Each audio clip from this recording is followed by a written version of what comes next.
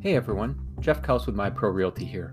I hope everyone is staying healthy and well, especially as we get closer to what is hopefully a more normal summer. I say that from a social perspective. It will be great to be back outside, listening to live music, shopping at farmers markets, and just getting together with friends again. But I also say it from a real estate perspective. As we slowly come out of the hard times caused by the COVID pandemic, hopefully we will see housing inventories return to normal, but even more important, hopefully the economic hardships many homeowners experienced over the past year will slowly fade away.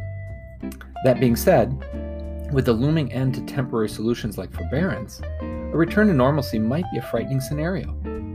If you've heard my message from last month, you heard me briefly mention forbearance, but I didn't elaborate. So here it is in a nutshell.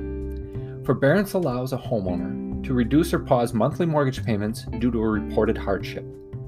Numerous homeowners used this option during the COVID crisis, including numerous homeowners with FHA financing. The problem with forbearance is that it is not payment forgiveness or elimination. It is only a temporary postponement, so all of those homeowners getting relief through forbearance are still on the hook for those payments once the hardship ends. So why do I bring this up in my HUD podcast?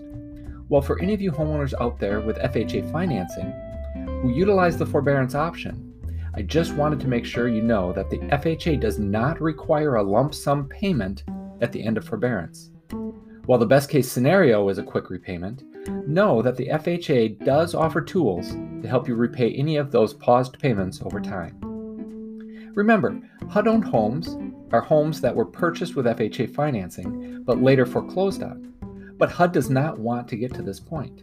HUD prefers to see homes stay in the hands of their current homeowners.